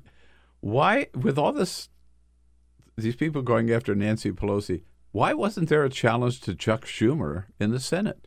Yeah, that's the Democrats are giving away $1.6 billion for nothing. For what? What are they getting for it? Nothing. Not much. Some right? Border fence. Yeah. So what is it with Schumer? The Senate is much more staged than the House. The House is the rambunctious chamber. You have all these new members who are very excited. Republicans were very effective in making Pelosi a boogie woman for the last several election cycles. Yeah. And that had an effect because some of these candidates in tough districts had to distance themselves from her. So they had to promise not to vote for her. So then this became a numbers game when you had 17 candidates getting elected promising not to vote for Pelosi. That gave her a huge problem. And Republicans haven't really done that to Chuck Schumer in the same way. So you didn't see candidates, having to make that promise. And so I wonder if they haven't done that to Chuck Schumer because he's not that effective. Maybe they don't see him maybe as that big a threat. That could be the case. Some would argue that it is sexism and that Pelosi has the San Francisco liberal label that doesn't play well in parts of the country, and that worked against her as well. Schumer, there's no threat that Democrats are going to take control of the Senate, and I think among Senate Democrats, there's no one really ready to challenge him. There's no one who feels like they could win challenge. You could see how in the Senate you're less likely to see someone strike out and try to make a challenge. Cindy Hyde-Smith, no surprise to us who follow this. Mississippi is Mississippi in the end, and despite all of her problems, she was able to win last night. But she has to run again in 2020. Mm-hmm. I got to say, as objectively as I can, looking at her, she's not a very strong candidate. I mean, do you think Republicans will stick with her in 2020? It's hard to know. Or Jeff Sessions going home. Oh, no, that's wrong state. wrong state. I'm sorry. Yeah, right. He would be a carpetbagger if he moved at this point. He's not going to do that. Sorry. I could definitely see. But there are other Republicans who might want to challenge her. And I think the Democrats could remount a challenge. She not only made a horrible remark, but she didn't clean it up well. She doesn't really have any accomplishment to talk about. Will she in the next 2 years is going to be a big question. Right. She doesn't talk to reporters in the Capitol very often, I'll tell you that, which is typically a sign that, you're running on defense. Boy, I think she's smart not to talk to reporters. She'd be probably in more trouble than she is. That may be the case, because she's not very adept, certainly. But she was appointed to fill the seat of Thad Cochran temporarily until this time, and then runs until 2020, has to run again in 2020. So it's certainly vulnerable. We're getting ahead of ourselves in a sense because the Congress is in session. They are. For 2 weeks? 2 weeks. Okay. Excuse me, 3 weeks. 3 weeks. All right. What can we expect? Donald Trump yesterday said he's not budging on the wall. He wants $25 billion for the wall, whatever it is. It keeps going up. Is he going to get it? So he wants $5 billion. He's drawn a red line over $5 billion. Oh, $5 in this That's 1 year. In this year, right? Both sides right now are positioning. He's drawn the line at 5. Schumer, in the audio you played, drew the line at 1.6. If they don't budge, then we're looking at a shutdown. And both sides have a reason to not budge. This is Trump's last chance to get something through a Republican House, and so he would need House Republicans to vote for it, and they certainly would at this point, but it would never get through the Senate. And, do we get something that's between 5 and 1.6? That's possible. There was speculation earlier this year that there could be a border wall for DACA, some kind of Dreamers immigration reform, that seems pretty unlikely. Democrats tell me that there's no discussion of that. And, they feel like they're in a position of power right now. They just won the House. So why would they give Trump a border wall?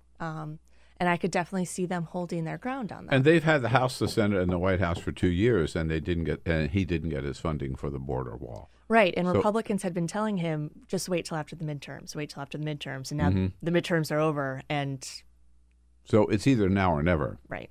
And finally, will there be a shutdown?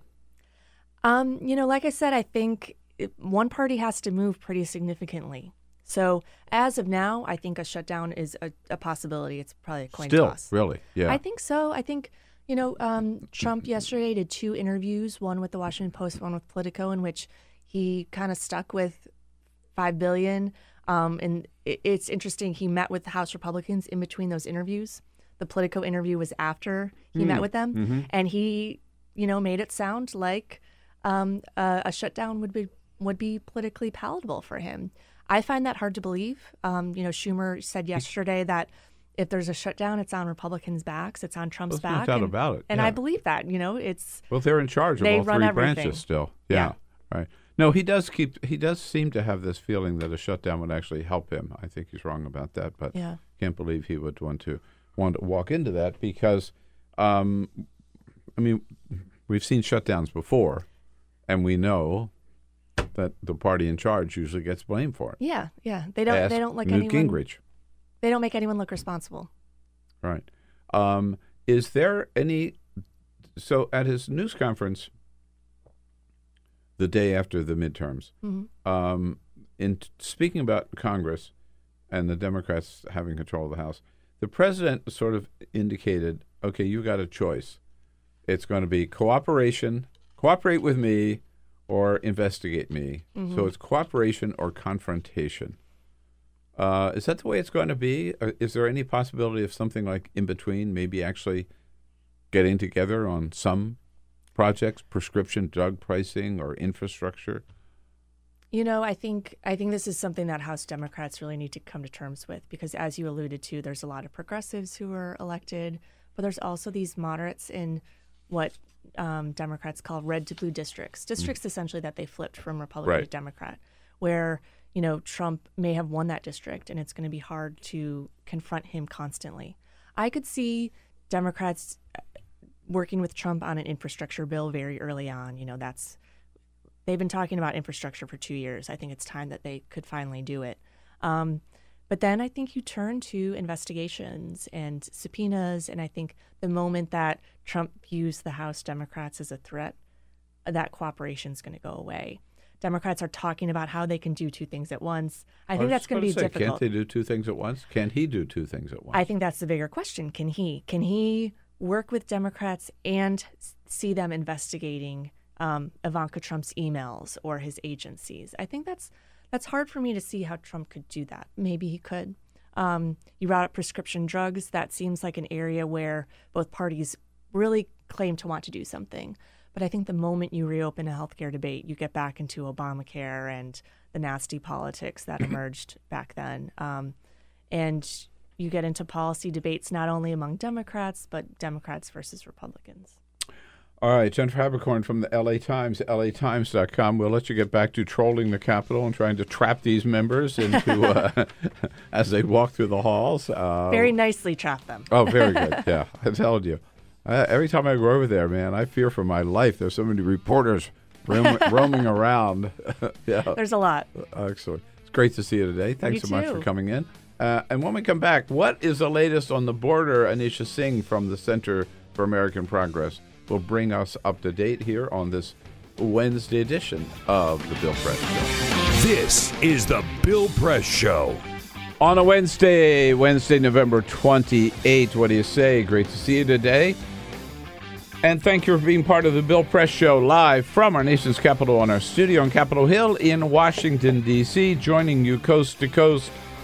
We start out in Washington. We end up wherever you are in this great land of ours. We're right there alongside of you online, on the radio, and on television. I know what you're thinking, and you all want to know, Bill, where did you get that beautiful scarf? Ha ha. I knew you would ask. I'm ready to tell you this again is a work of art by my wife, Carol Press, hand-woven scarf. Each one of these scarves hand-woven by her at our studio right in back of our house on Capitol Hill. This one is rayon chenille. She also makes them in bamboo. They're very, very perfect for this time of year. You can't go out without a scarf this time of year anyhow. And her scarves, again, each one a work of art. Beautiful colors and designs to choose from. Don't just take it from me. I can't show you all the different colors and designs. Go to our website, BillPressShow.com. Check on the link, Carol Press Scarves, and you'll see beautiful examples there of her work, and you can get one for yourself or someone that you love. Now is the time to do it. If you missed shopping on Cyber Monday, make it Cyber Wednesday, and you can do your shopping today. I love this different blues and greens here, two of my favorite colors all together. What do you say? So BillPressShow.com. Follow the link to Carol Press Scarves. And we welcome to the studio. This whole situation at the border is so depressing and so shocking.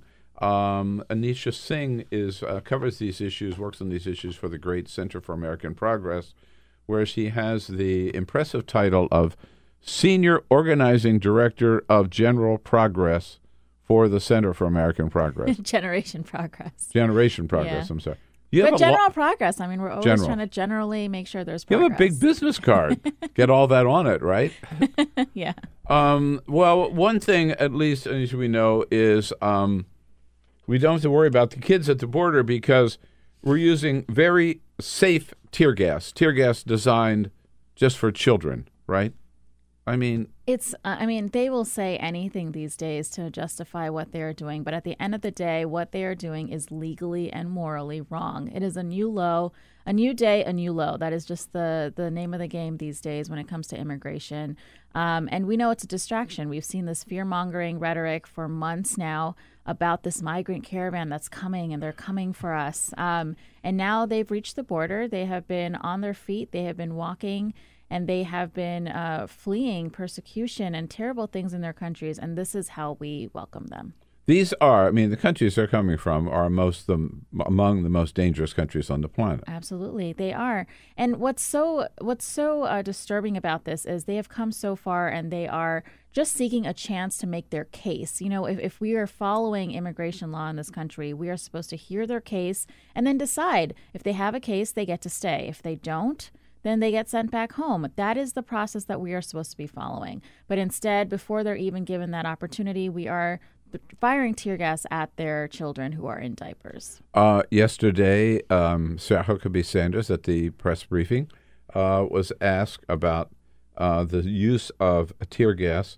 And again, she sort of echoes what Donald Trump said the day before, where he said, we didn't have any choice. Here's the press secretary yesterday. The White House would never want children to be in harm's way in any capacity whatsoever.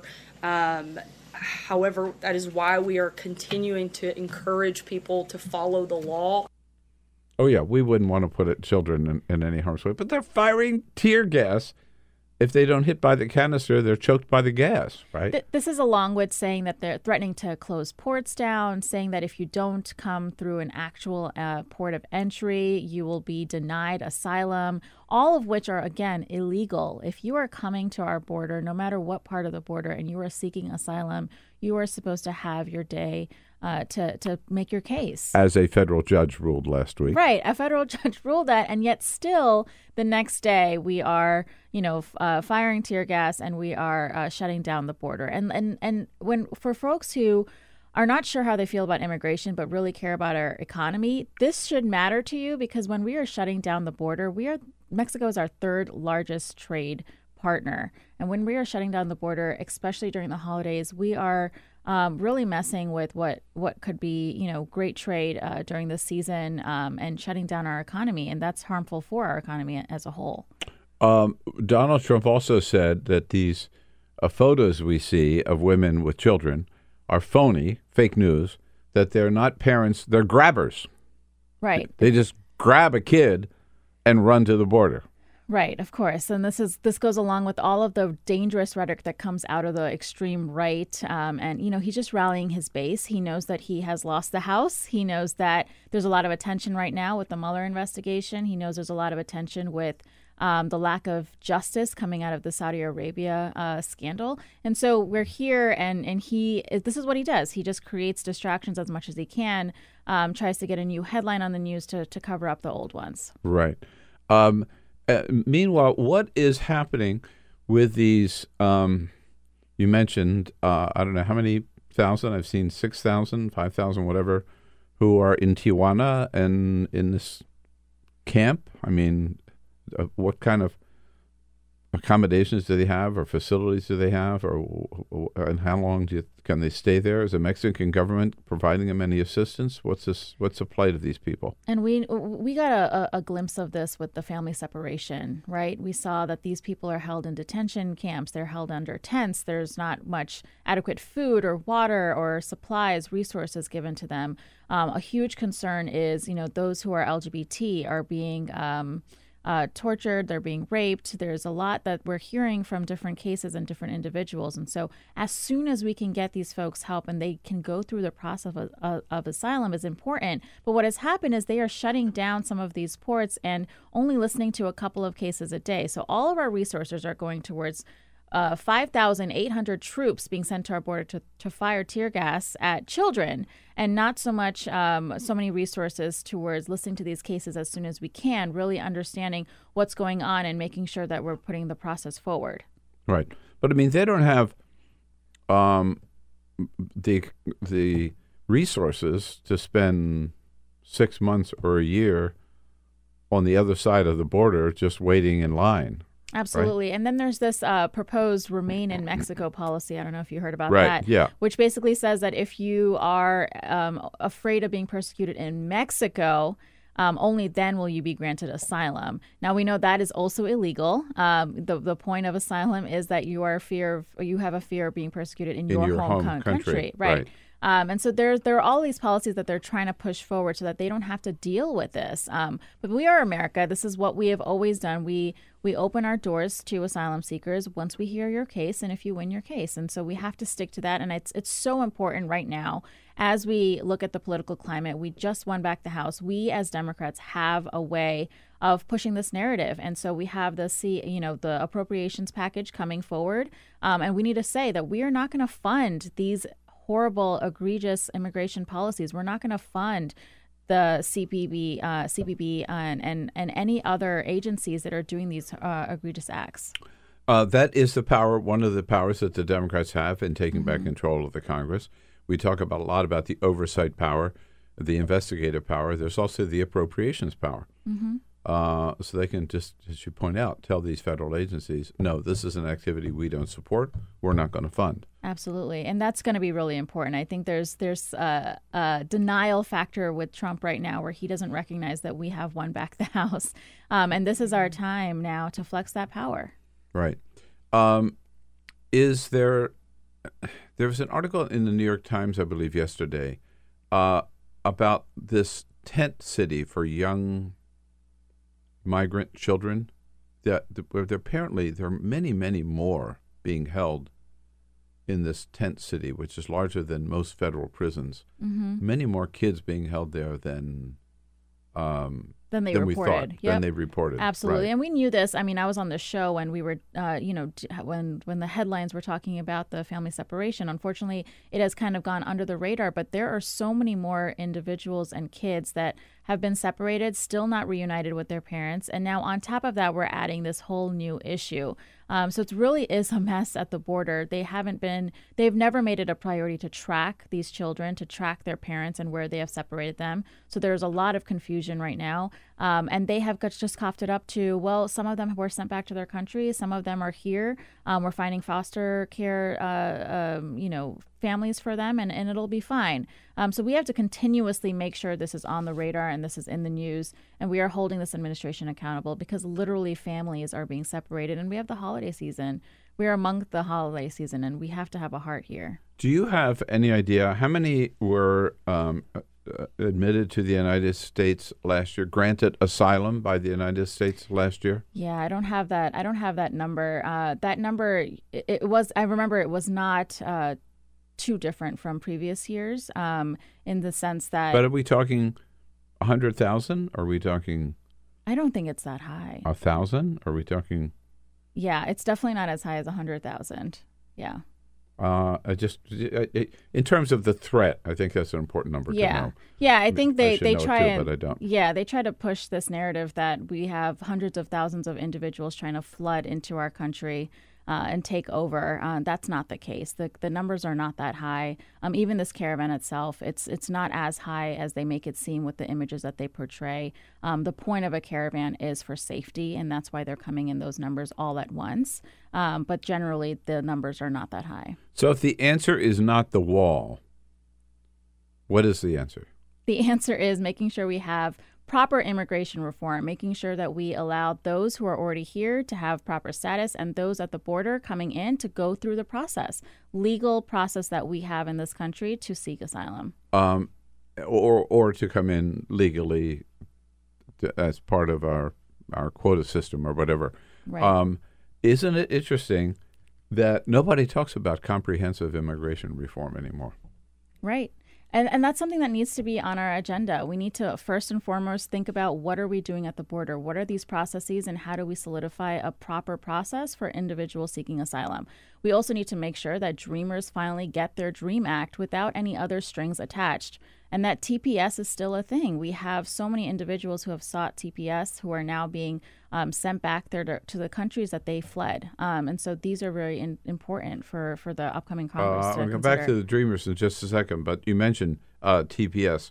Last night I went to an event at the AFL-CIO downtown where they were honoring some of the leadership of organizations that exist, including the AFL-CIO, to help people in the TPS program, just to make sure everybody understands what, here we go, alphabet soup again, the Temporary Protected Status Program. Mm-hmm. And this is for people who come from countries identified as either having a natural disaster, like earthquake or whatever, hurricane wiping them out, forcing them to flee, or civil war, violence, whatever, gang warfare, whatever.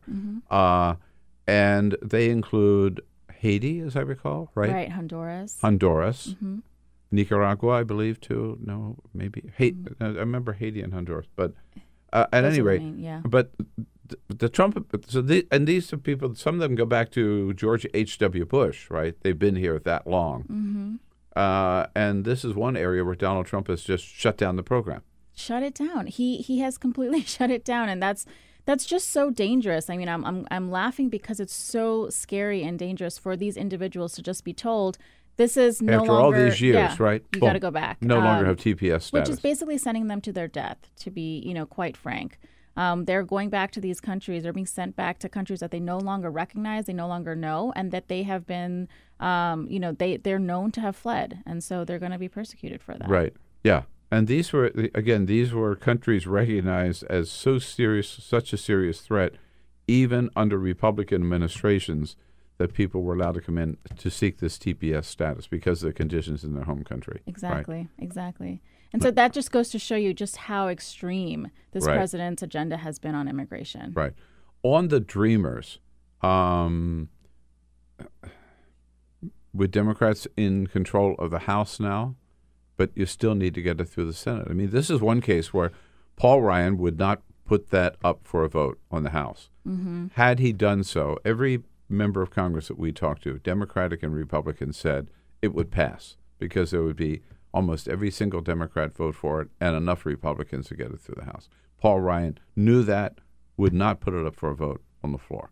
Well, this president himself has said we need to make sure Congress is passing a DREAM Act. We need to make sure, right? I canceled DACA so that we could have a DREAM Act in Congress, blame Congress. So now we have the opportunity to hold this president accountable and ask him, well, let's make sure your Senate is passing this then. Here you go. Here's something that the House has passed. So we know it could get through the House now. Could it get through the Senate as well? If there's enough pressure, and if Trump is put into that corner, I think he would need to put that pressure on his Republican senators to say, this is something I promised, and we have to stick to it. And especially if we can make sure that we are holding those senators accountable who kept saying, yeah, we're just trying to figure out, what the proper bill should look like, making sure that they're held accountable for what they said. I want to come back to the border for just a second because I wanted to ask you, and I forgot. We talked about the tear gas and this baloney excuse from the White House that this is a special kid-friendly tear gas and not that harmful to them because we wouldn't, God forbid, that we would put any children in harm's way. Is it legal to fire tear gas across the border into Mexico? Absolutely not. We don't even make it. Oh, that's just a little detail, right? Yeah, it's not legal, and that's part of the problem. And I'm sure there's going to be a case that goes in front of a judge about it any day now, because this is what we keep seeing. And I know you and I were talking about this during the commercial break, but this is what this president does. He will push the legal line as far as he can. A judge will shut it down, and then he'll think of the next best thing that he can do for his own agenda that is borderline illegal every single time. Muslim ban, 1, 2, 3, right? He just kept trying. And he has done this every time, even the family separation, and this is no different. So it's our job to make sure that we aren't just allowing him to continue to roll it back until something is borderline legal and still so egregious and so terrible for immigrants who are trying to come here. Who makes the decision? Is that a presidential decision or I mean, is it the head of the Border Patrol who's ever on duty at the moment? It's the Border Patrol with the blessing of the president is how I'd phrase it, right? When this happened, the president said, yeah, this was great. This is what we needed to do. That's what this administration was saying. So from that, I gather that the CPB kind of made their own decision in that moment of how to handle it. But it's also because of the fear-mongering and rhetoric and the encouragement that this president has been giving CPB for so long, for months. And so they have taken it upon themselves to do this. And this is the president's administration. These are the president's agencies under his watch. We have, so Anisha Singh is with us from the Center for American Progress, americanprogress.org. The new communications director for the White House, Lindsey Graham, he seems to have taken on that role. So he, for whatever reason, went down to Mississippi with the president on Monday night. And yesterday, in his new role as spokesperson for Donald Trump, he talked about the border, saying, people like you, Anisha, when you don't like what's going on at the border, it's just because you hate Donald Trump. Here's Senator Graham. I talked to the president last night. Everything he was concerned about with the caravan is coming true. And if you don't see this as a major problem for Mexico and the United States, you just hate Trump way too much. That's what it all is. I mean, I don't know what job he's being for. I mean, we don't know, but Lindsey Graham has been pushing this rhetoric and really just helping Trump push his extremist base to rally around him. And that's exactly what this was. Dividing this country as much as they can over these issues. Immigration has been a hugely divisive conversation and policy that has been in this narrative for the entire year, including leading up to the midterms. And they're just continuing to push that to continue and rally their base and make sure that people are angry and distract again from the current news and the current injustices that are happening. Right. So basically he's saying if you don't like seeing babies in diapers tear gassed, then that's because you hate Donald Trump. Right. He also says those two don't have to be mutually exclusive. Right. Also says that if you are feeling sorry for anybody at the border, you shouldn't be feeling sorry for these mothers and their babies. No, here's who you should feel sorry for. They're in a bad spot. To all those up here who want to criticize how they behave on the border, go down there and walk in their shoes for a minute. He's talking about the border agents. Figure out how difficult it is to control chaos. Yeah. So the Border Patrol are the ones that are really the victims down there, right? Right. And any chaos that might be happening is because they are not trying to implement the proper processes that we have in this country to legally process these claims. And so they are creating the chaos by shutting down ports of entry, by creating these fear-mongering rhetoric and scaring people. And then when they're creating that chaos, they say, look at the chaos that has come our way, and we are the victims, right? That's a tactic that this administration has used time and time again. If you shut down policies, if you take away resources, if you take away funding, and then there are communities that are confused and trying to figure out how to handle that, then you say, look at these communities. They're the bad ones. Right. And one more is Lindsey Graham, because it's so outrageous, and it just shows you how he is totally pledged his allegiance to Donald Trump. Back to the tear gas thing, he says, no, actually, tear gas is good for this situation. Making sure that people do not engage you is the first rule of engagement, so you don't get in a violent confrontation with an individual, and tear gas is one way to keep them at a distance. That's right. Tear gas works, right? So I think we take the focus and spotlight away from individuals like Lindsey Graham and Donald Trump and focus on these children and families and think about how we are going to, as a people, hold this administration accountable for these egregious Isn't it policies. True, though? Wouldn't you have to admit that no matter what happens, there's no way Donald Trump is going to change his position on immigrants in general or what's happening at the border, because that's the way he keeps his base happy. That's the way he keeps his base happy. That is what he ran on. We knew from day one. The first announcement he ever made in his campaign was Mexicans are rapists and, drug dealers, and a few are good people. And so he started his campaign on this racist, rhetoric. And so we know that he's going to stick to that. But now with the House back and, other things shifting in this country and the energy across the country from individuals who are not here to support Donald Trump, we need to leverage that. We have to do that for these families. Continue to protest, continue to speak out, continue to call your senators and your members of the House, continue to hold this administration accountable as much as you can. Right. What evidence is there? He said again yesterday, you've got 500.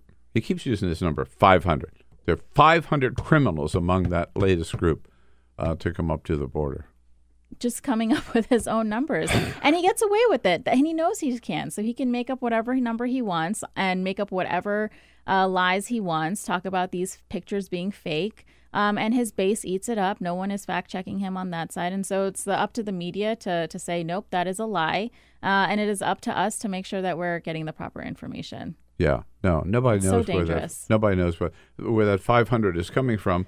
And nobody's put out a list. I mean, here are the ones that we know have a criminal record. They don't have that information at all. It's pretty clear. Anisha, thanks for your good work. Must drive you crazy having to keep up with this.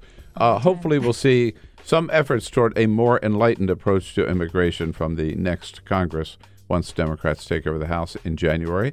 Again, you can follow Anisha Singh and our good friends at the Center for American Progress across the board at americanprogress.org. That wraps it up for this Wednesday. Make the most of the day, folks. Have a great Wednesday. We'll see you tomorrow. Bill Press Show.